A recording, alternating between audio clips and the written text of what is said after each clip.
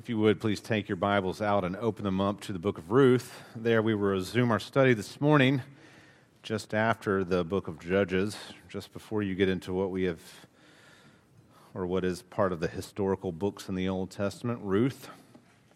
Of course, as I've already made mention many times, Ruth, it is contextually set in the period of the Judges. So really, as we're looking at Ruth, we're looking at a continuation of the story of the Judges in some sense, not in the sense that we're looking at Judges per se, but we're still looking at a time period in the nation of Israel where people are living. And Ruth kind of gives us this little detour. You know, the Judges, as I've said so many times before, the refrain is just so thick in there. In those days there was no king in Israel, and each did what was right in his own eyes. And so by setting this in the period of the Judges, of course, this is when it took place, but it's also given us kind of a counter to what does it mean when we start talking about as Christian believers, perhaps living in a countercultural way. What does it mean to live counterculturally? Well, there are many places we could point to. Certainly in the New Testament, we can look at Paul and his life and ministry, especially in the book of Acts. You can see that. There are some other places in the Old Testament where you can obviously see it, I think. Moses lived counterculturally to Egypt. Right? That's one. Joseph, lived counterculturally to Egypt. Abraham lived counterculturally to the pagan culture around him. And we remember those men for great reasons. But here's Ruth and Boaz, who just kind of living, let's just kind of use the word normal here, quote unquote, normal lives in keeping with God's law and God's precepts that actually makes them countercultural. Because they choose a pathway of truth and righteousness and uprightness and, dare I say, genuine biblical love, and it makes them stand out. As will you if you choose that path in modern day culture.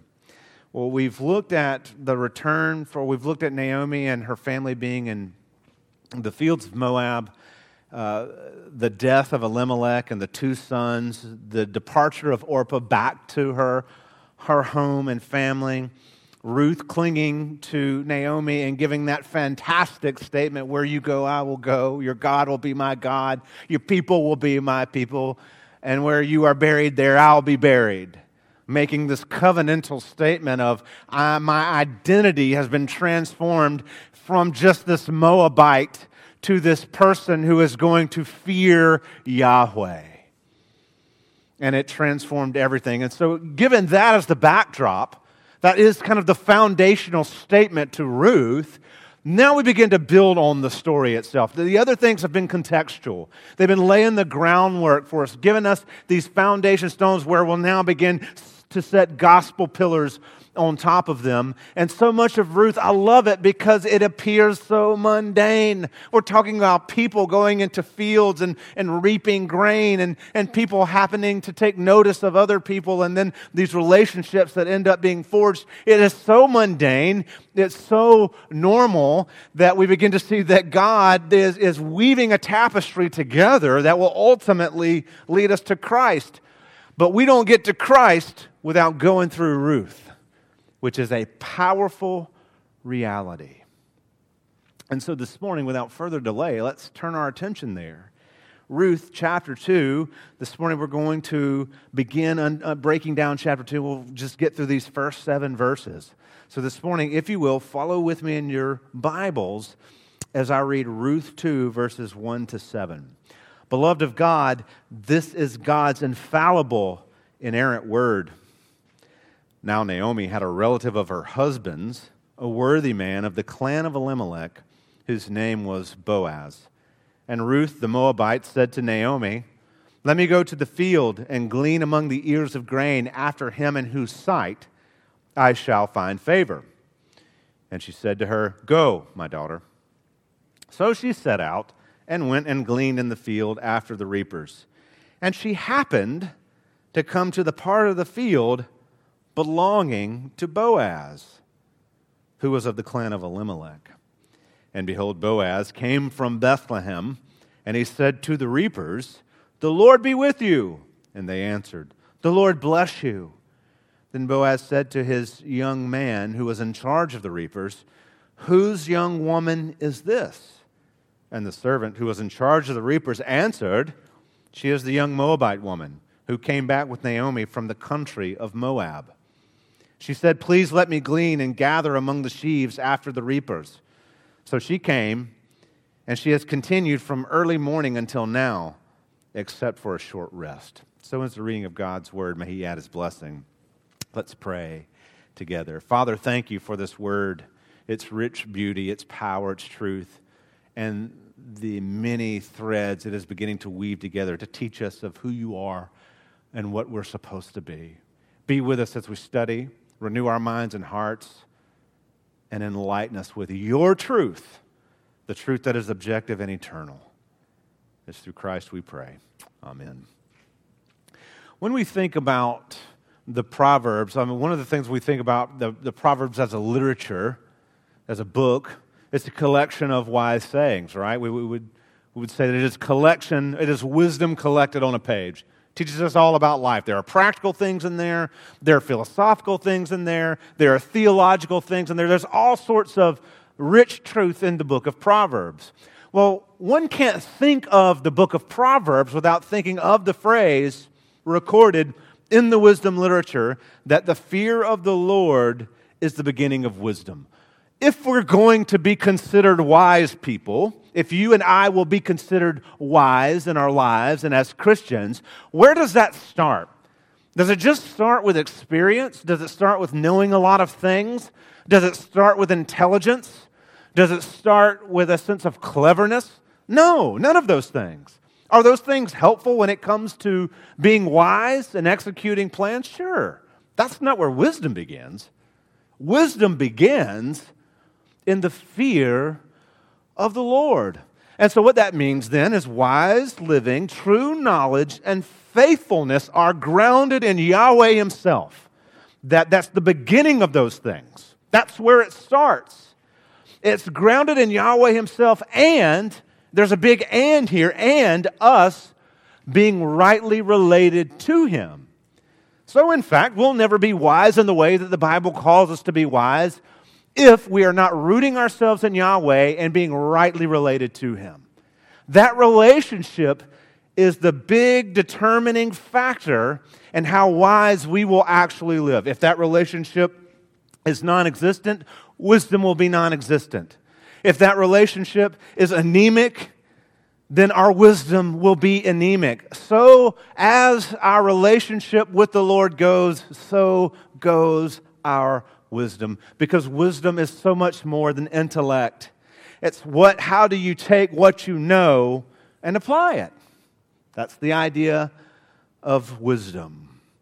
And contrary to what is commonly thought, experience is not what gives us wisdom. Do we learn wisdom from experience? Yes. Experience itself is not the primary source of wisdom. If that were the case, the oldest and most experienced among us would always be the wisest. And they're not. They're not. I was going to make a joke, Richard, but I chose not to. Because I love you. The oldest are not always the wisest. And that is because even a young person can possess the wisdom that far surpasses that of an older person because it is rooted in who God is and how we relate to God Himself, to that God. So we've got to keep that in mind. Experience helps. It helps us grow in wisdom, but it's not what gives it. That's what we have to remember. Wisdom has to be rooted in something that is objective and eternal. It has to be rooted in something that is immutable, that is, it doesn't change, and is constant. What made Solomon wise in his day? Remember, he was a young man, or youngish man, when he took over the reign of Israel, and his wisdom was not in all the experiences he had had prior to his becoming king. It was from the Lord who gave it, the Lord to whom he prayed, Lord, give me wisdom.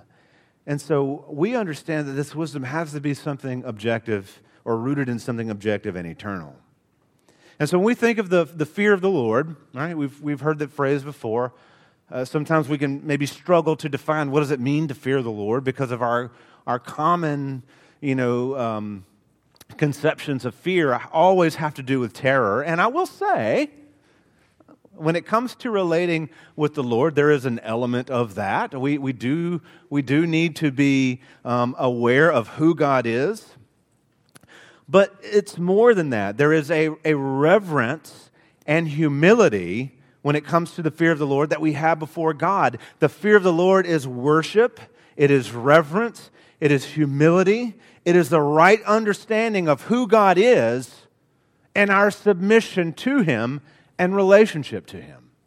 So when we start talking about the fear of the Lord, it's a right understanding of who God is and how we live in relationship to Him in submission to Him.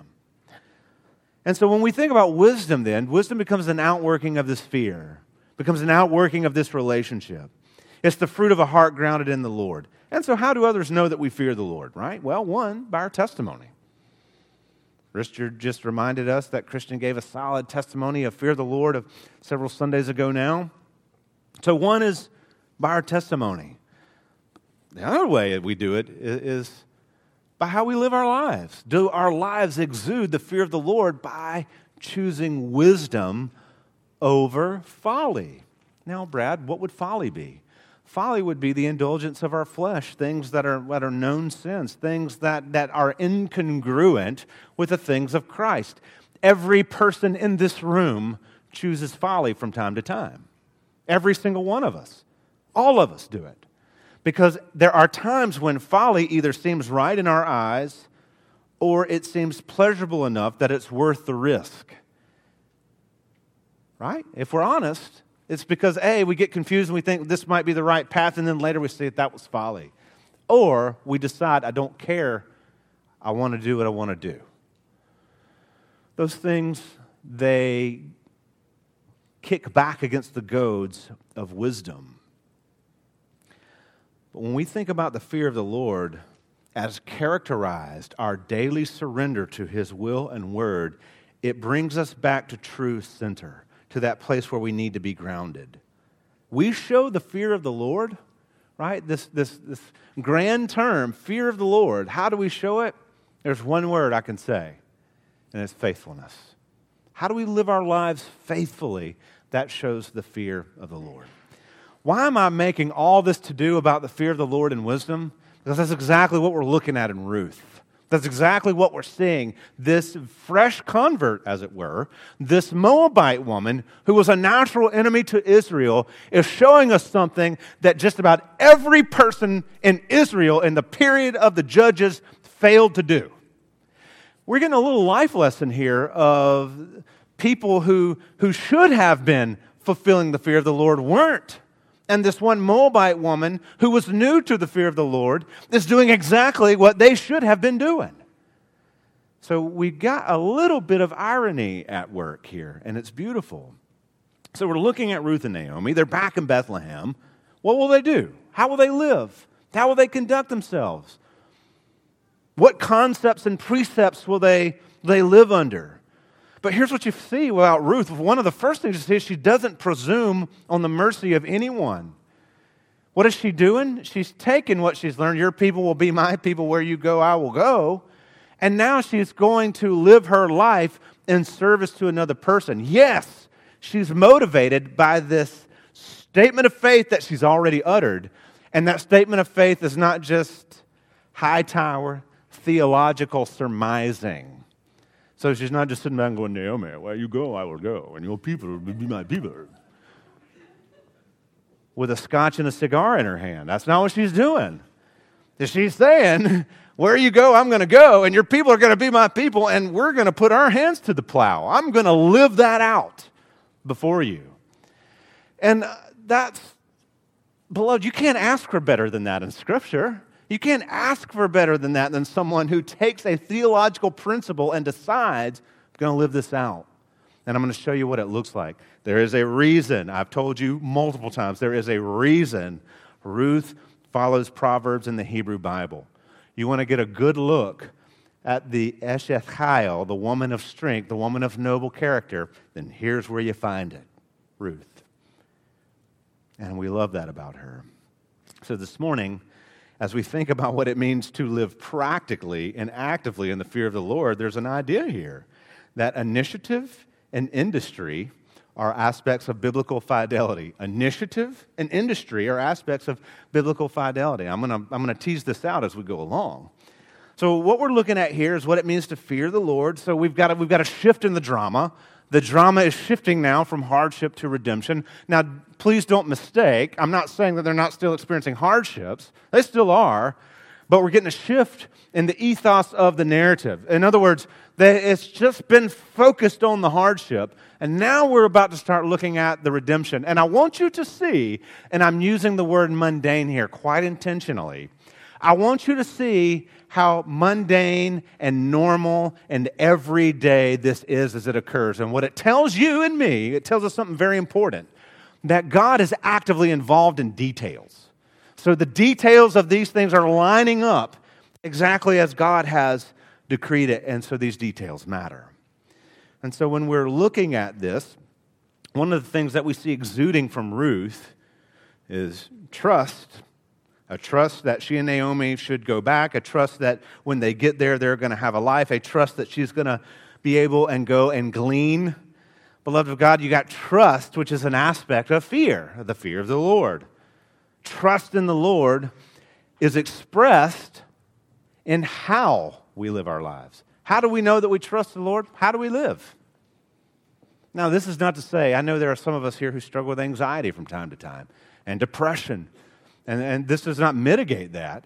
But how we live our lives is an expression of how we trust the Lord. If we're constantly in angst and turmoil and worry, then we need to reassess or reevaluate, are we really walking in trust? If we're constantly despairing, we need to reevaluate, are we really walking in trust?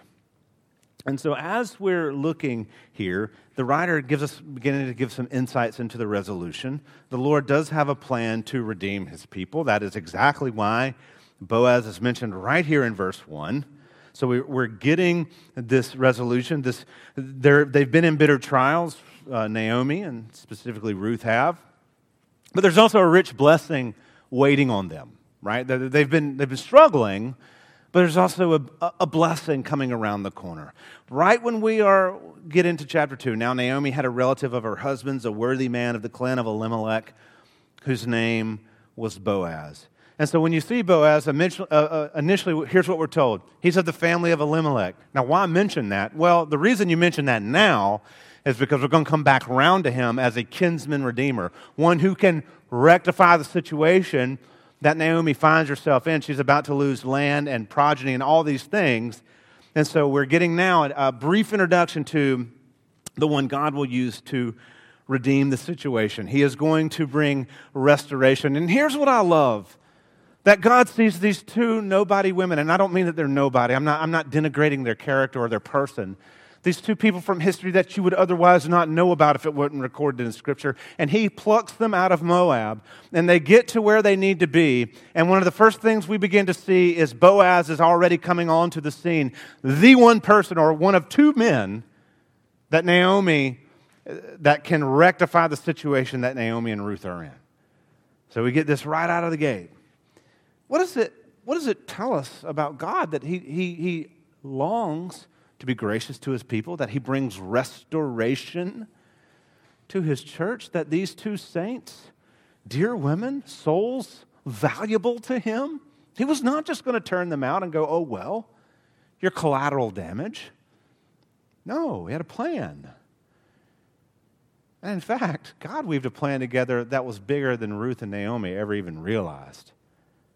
And we'll get to that as we get to the end of the book where we see the genealogy there listed. So we see Boaz. So we're told of the clan of Elimelech, whose name was Boaz. Incidentally, that's not a very common name, even in Scripture. In fact, you'll find the name Boaz written on one of the pillars in the temple when it is built. And there is many different conjectures as to why Boaz is written there that range from having nothing to do with the Ruth narrative and range for being a spiritual father of the redemption that would come through the temple, which when they built it, they would not have known all the ins and outs of that. So it's really interesting. But we're told he's a man of the clan of Elimelech, but we're also told he's a worthy man. Now, again, that needs to sit heavy in the backdrop of the context. This is the period of the Judges. People were doing right in what was right in their own eyes. How many? You go back and look through Judges and find how many men are described as a worthy man. And in fact, that Hebrew word there is quite interesting. The word there is Gabor, and typically Gabor is mentioned for strength, valiant. But it carries the notion of not just strength in arms or strength in physicality, but of noble character. So a strong man of God might be called the El Gabor. So we have Boaz here. He's called this man of character. He's got integrity. What is he? He's a ray of light in a very dark period. He is a man of genuine faithfulness. That's why he's called worthy. And we might extrapolate from that a man of genuine faith, that his life is centered around his faithfulness to the Lord and his faithfulness to the Lord's people. And so when we're looking at this narrative, we see this God who is faithful, and what is the primary trait he wants to see replicated in his people? His faithfulness. God is faithful, and he was calling us to be faithful. Faithful in how we live our lives, faithful in how we treat one another, faithful in how we relate, faithful in how we handle his word and his precepts, faithful in how we live our lives in a culture just like Boaz. It would have been very easy to capitulate. And so if we're going to stand for truth, we need to understand that first and foremost means we're going to be faithful. And where do we learn said faithfulness? From the Lord, who has shown himself faithful. So you have this man who is called worthy. He's called to be faithful. And this is what I love in both Ruth and Boaz. You see this. God doesn't pull us out of the world. He doesn't restore us through situations to abandon us. In other words, we don't walk through trials just so at the end of it, God can say, all right, you're on your own, kid. But we also, as Christians, have to remember God doesn't call us through those things to do nothing either. And so I don't know what your calling in life is, but I can tell you this much. It's not to do nothing. You may be called to proclaim. You may be called to quietly serve. You may be called to give hugs. You may be called to cook meals. You may be called to sweep floors. You may be called to teach Bible studies. You may be called to preach. You may be called to teach at an academic level. You may be called to lead discipleship groups. You may be called to do grocery shopping. But we're all called and delivered to do something and to live our lives for the glory of God and for the good of our brothers and sisters. And Ruth is bringing this out for us. And Ruth, the Moabite, said to Naomi, let me go to the field and glean among the ears of grain after him in whose sight I shall find favor. And she said to her, go, my daughter. So, what is Ruth doing? There is an element of faith here at work, but she takes initiative. Ruth has seen their situation. They've come back during the harvest. She responds with action. And what I love is she doesn't presume on anybody's mercy. She's not waiting for a handout. She's not waiting for someone to just come and do it for her. It's actually saying, how can we provide for ourselves? How can we take initiative for ourselves? And so she sought to do this through gleaning. Now, gleaning is an interesting principle. It's an Old Testament law. In fact, in Leviticus chapter 19, specifically verses 9 and 10, and in other places, you'll find this also in Deuteronomy, God talks about gleaning. In fact, I'll just read it for you real quickly. It's in Leviticus, as I said, 19, 9 and 10. This is just one place this is mentioned, but it's poignant, it's helpful, it's good. Leviticus 19:9. When you reap the harvest of your land, you shall not reap your field right up to its edges, neither shall you gather the gleanings after your harvest. And you shall not strip your vineyard bare, neither shall you gather the fallen grapes of your vineyard. You shall leave them for the poor and for the sojourner. I am the Lord your God. So the Lord, anticipating rich harvests along the way, said, and this is a Bradism. Well, I mean, I didn't make it up. But leave a little meat on the bone. Don't go after every kernel of grain. There's going to be some of the edges of the field. Leave it. You're not going to get it all in one scoop or one swing of the sickle. What you don't get, leave. In other words, God was creating a principle of generosity and giving. God was creating a principle for His people to be generous and giving to other people so that everybody could have what they needed. Because surely there are going to be those among you who have needs that need to be provided for. So God creates this principle to glean the fields, so that is, people could come after the harvesters and grab the wheat and the grain that was not grabbed initially, so that they could have food to eat. It's a calling of the body, God's people, God's community, to be giving people so that it could go to help those less fortunate. A principle of giving that we see that stays consistent from Old Testament to New. Paul will eventually enlist the believers in the New Testament to give for the poorer churches. And so that we look and we think of the principle of giving, it is an act of grace, it is an act of trust, right? Trust that God will provide what we need. And so Ruth, understanding the laws, decides, hey, we should go glean, Naomi. Let me go glean in the fields. Not gleam. She wasn't shining. Glean in the fields. So she sought to go out and glean.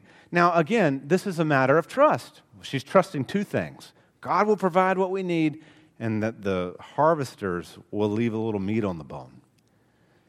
Because what is in the human heart, beloved of God?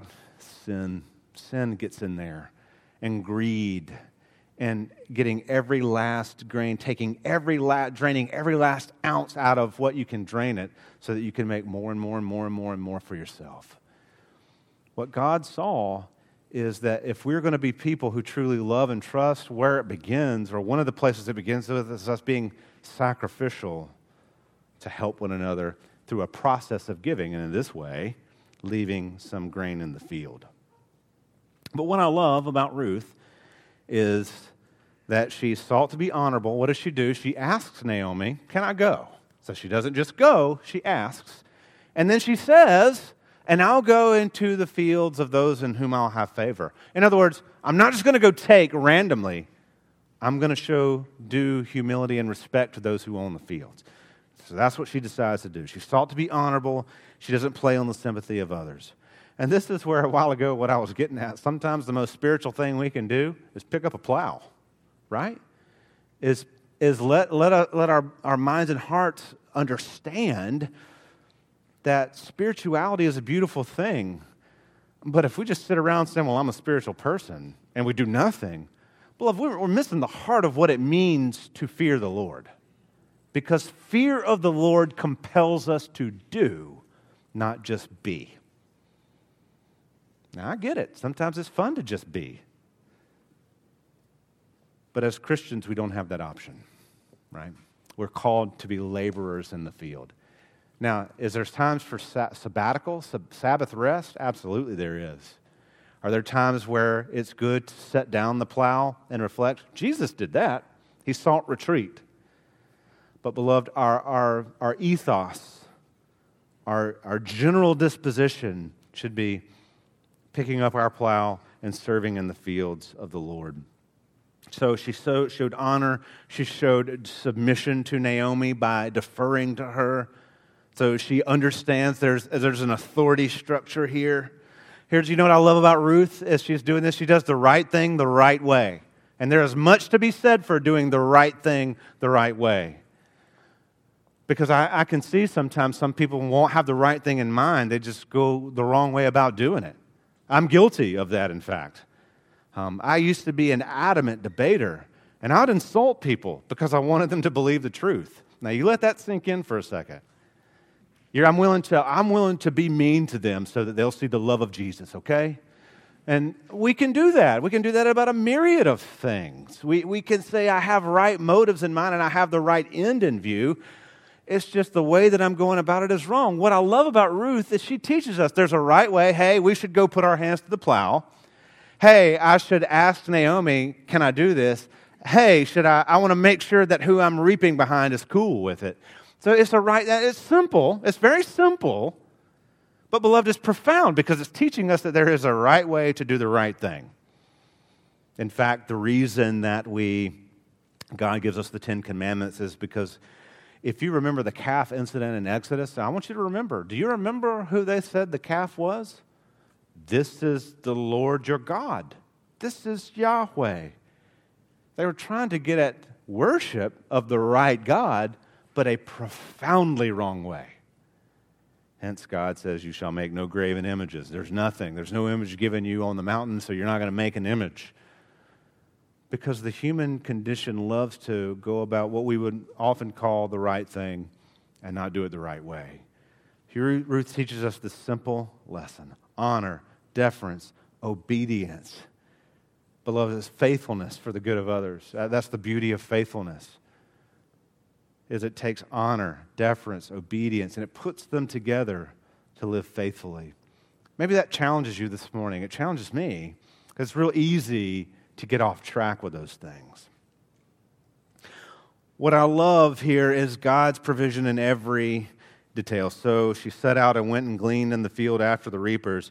And in Hebrew it actually says, and by chance she came to the part of the field belonging to Boaz, who was of the clan of Elimelech. Now, we've already been introduced to him in verse 1. We've already been told who he is. So by chance, or she just happened to glean in the field of Boaz. And so we're seeing God's providence at work. God's working on every detail for our growth and good. Now, I love the ironic language here. And that's what it is. It's ironic language. It's told from a purely human perspective, by chance, or she just so happened. But God is working in the backstory to get Ruth where she needs to be. And you know what the irony really is? That this was a chance meeting that was sovereignly decreed. That this was a meeting where Ruth went to go glean from a harvest where there was a much richer harvest ahead of her than she even understood. Oh, when she sees Boaz, beloved, it's bigger than wheat and barley. This is her having Obed, who would have Jesse, who would have David, who would have Solomon, who would ultimately lead us to Jesus. And so let it wash over you that when she by chance goes to the field of Boaz, God is weaving together a much larger, richer harvest than Ruth would ever even know in her lifetime. Something that you're here this morning. You are here having faith in Jesus Christ this morning because God weaved together a story with Ruth in it. And Tamar, for that matter. And Rahab, for that matter. But those are different stories. So the Lord is guiding steps here to the field of Boaz, where Ruth finds favor. I would again make the application that for you and me, that means we can have confidence that the Lord guides our steps. Maybe you're walking in a season right now that you don't really understand. It feels lean to you. It feels hard. Here's the truth and beauty of the reality that the Lord guides our steps. In fact, Jesus would say it this way, are not 2 sparrows sold for a penny? Yet not one of them falls to the ground apart from the will of your Father. Making a larger application that God is with us. He's guiding our steps. I love Boaz. I love the way that he's pictured here.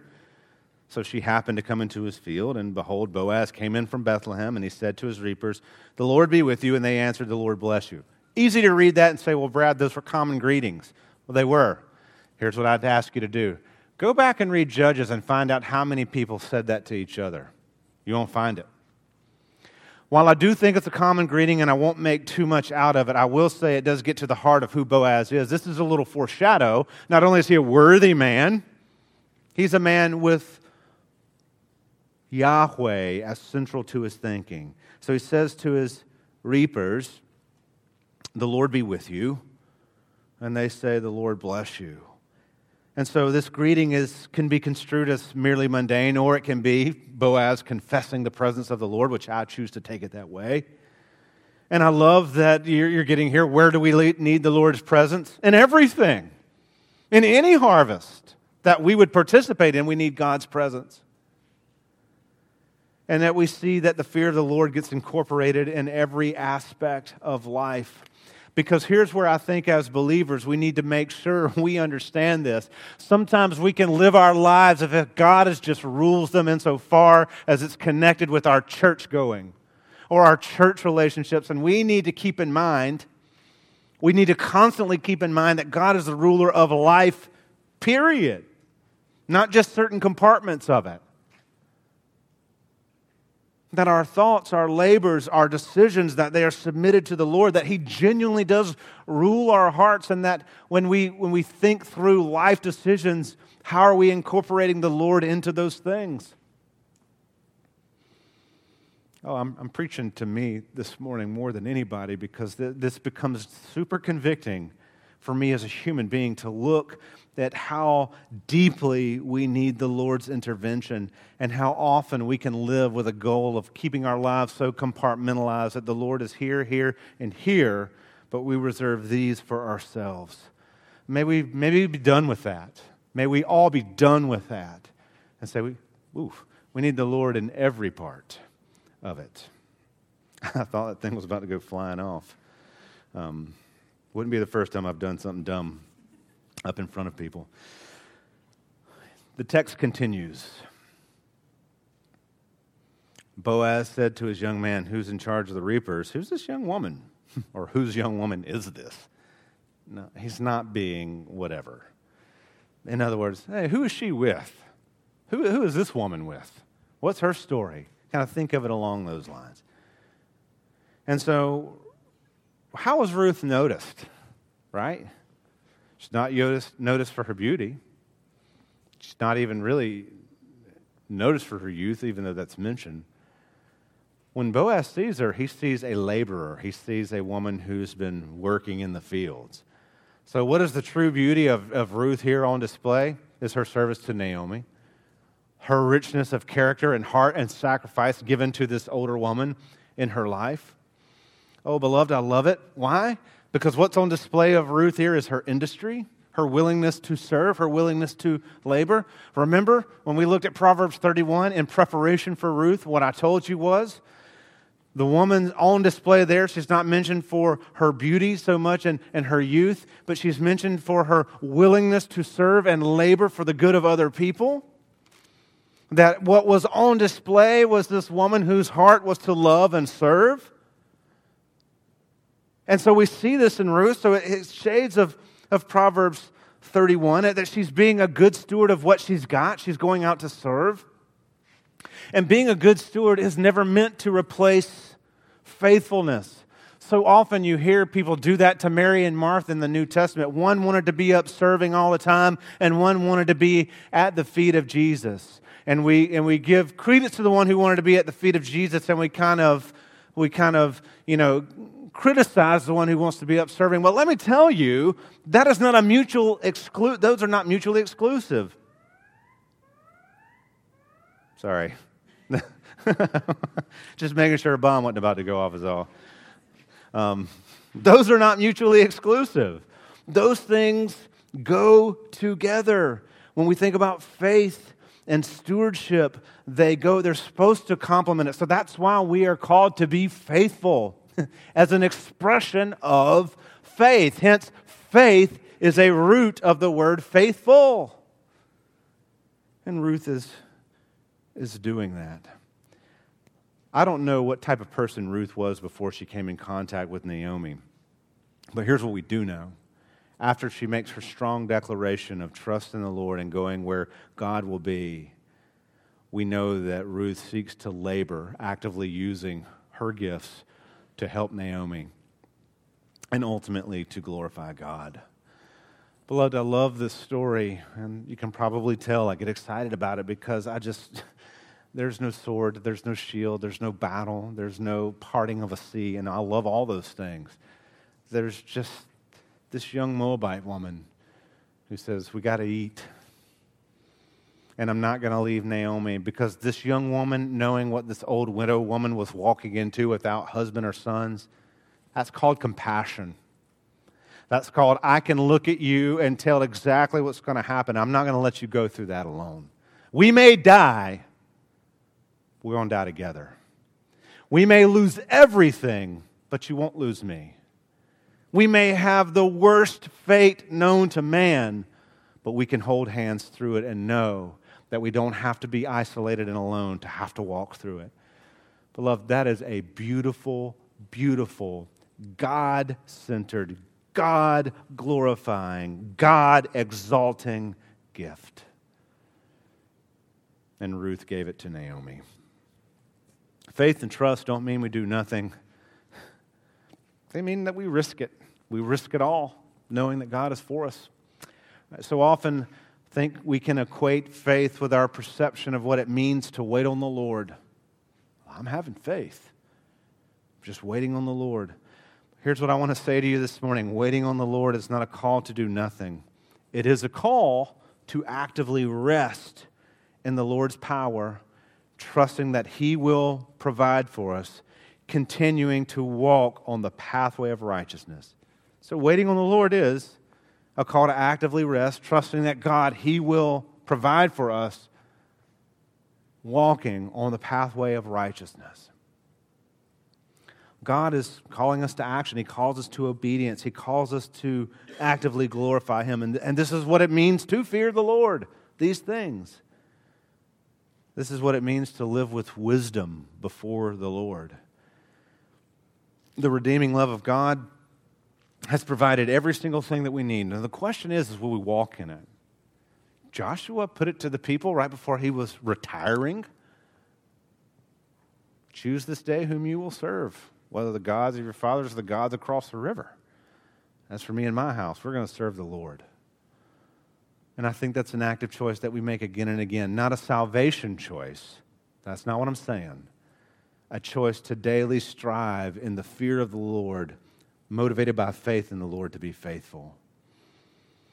Ruth laid down her life for a friend. No greater love has any man than this, and he that lays down his life for a friend. Jesus did it for us redemptively.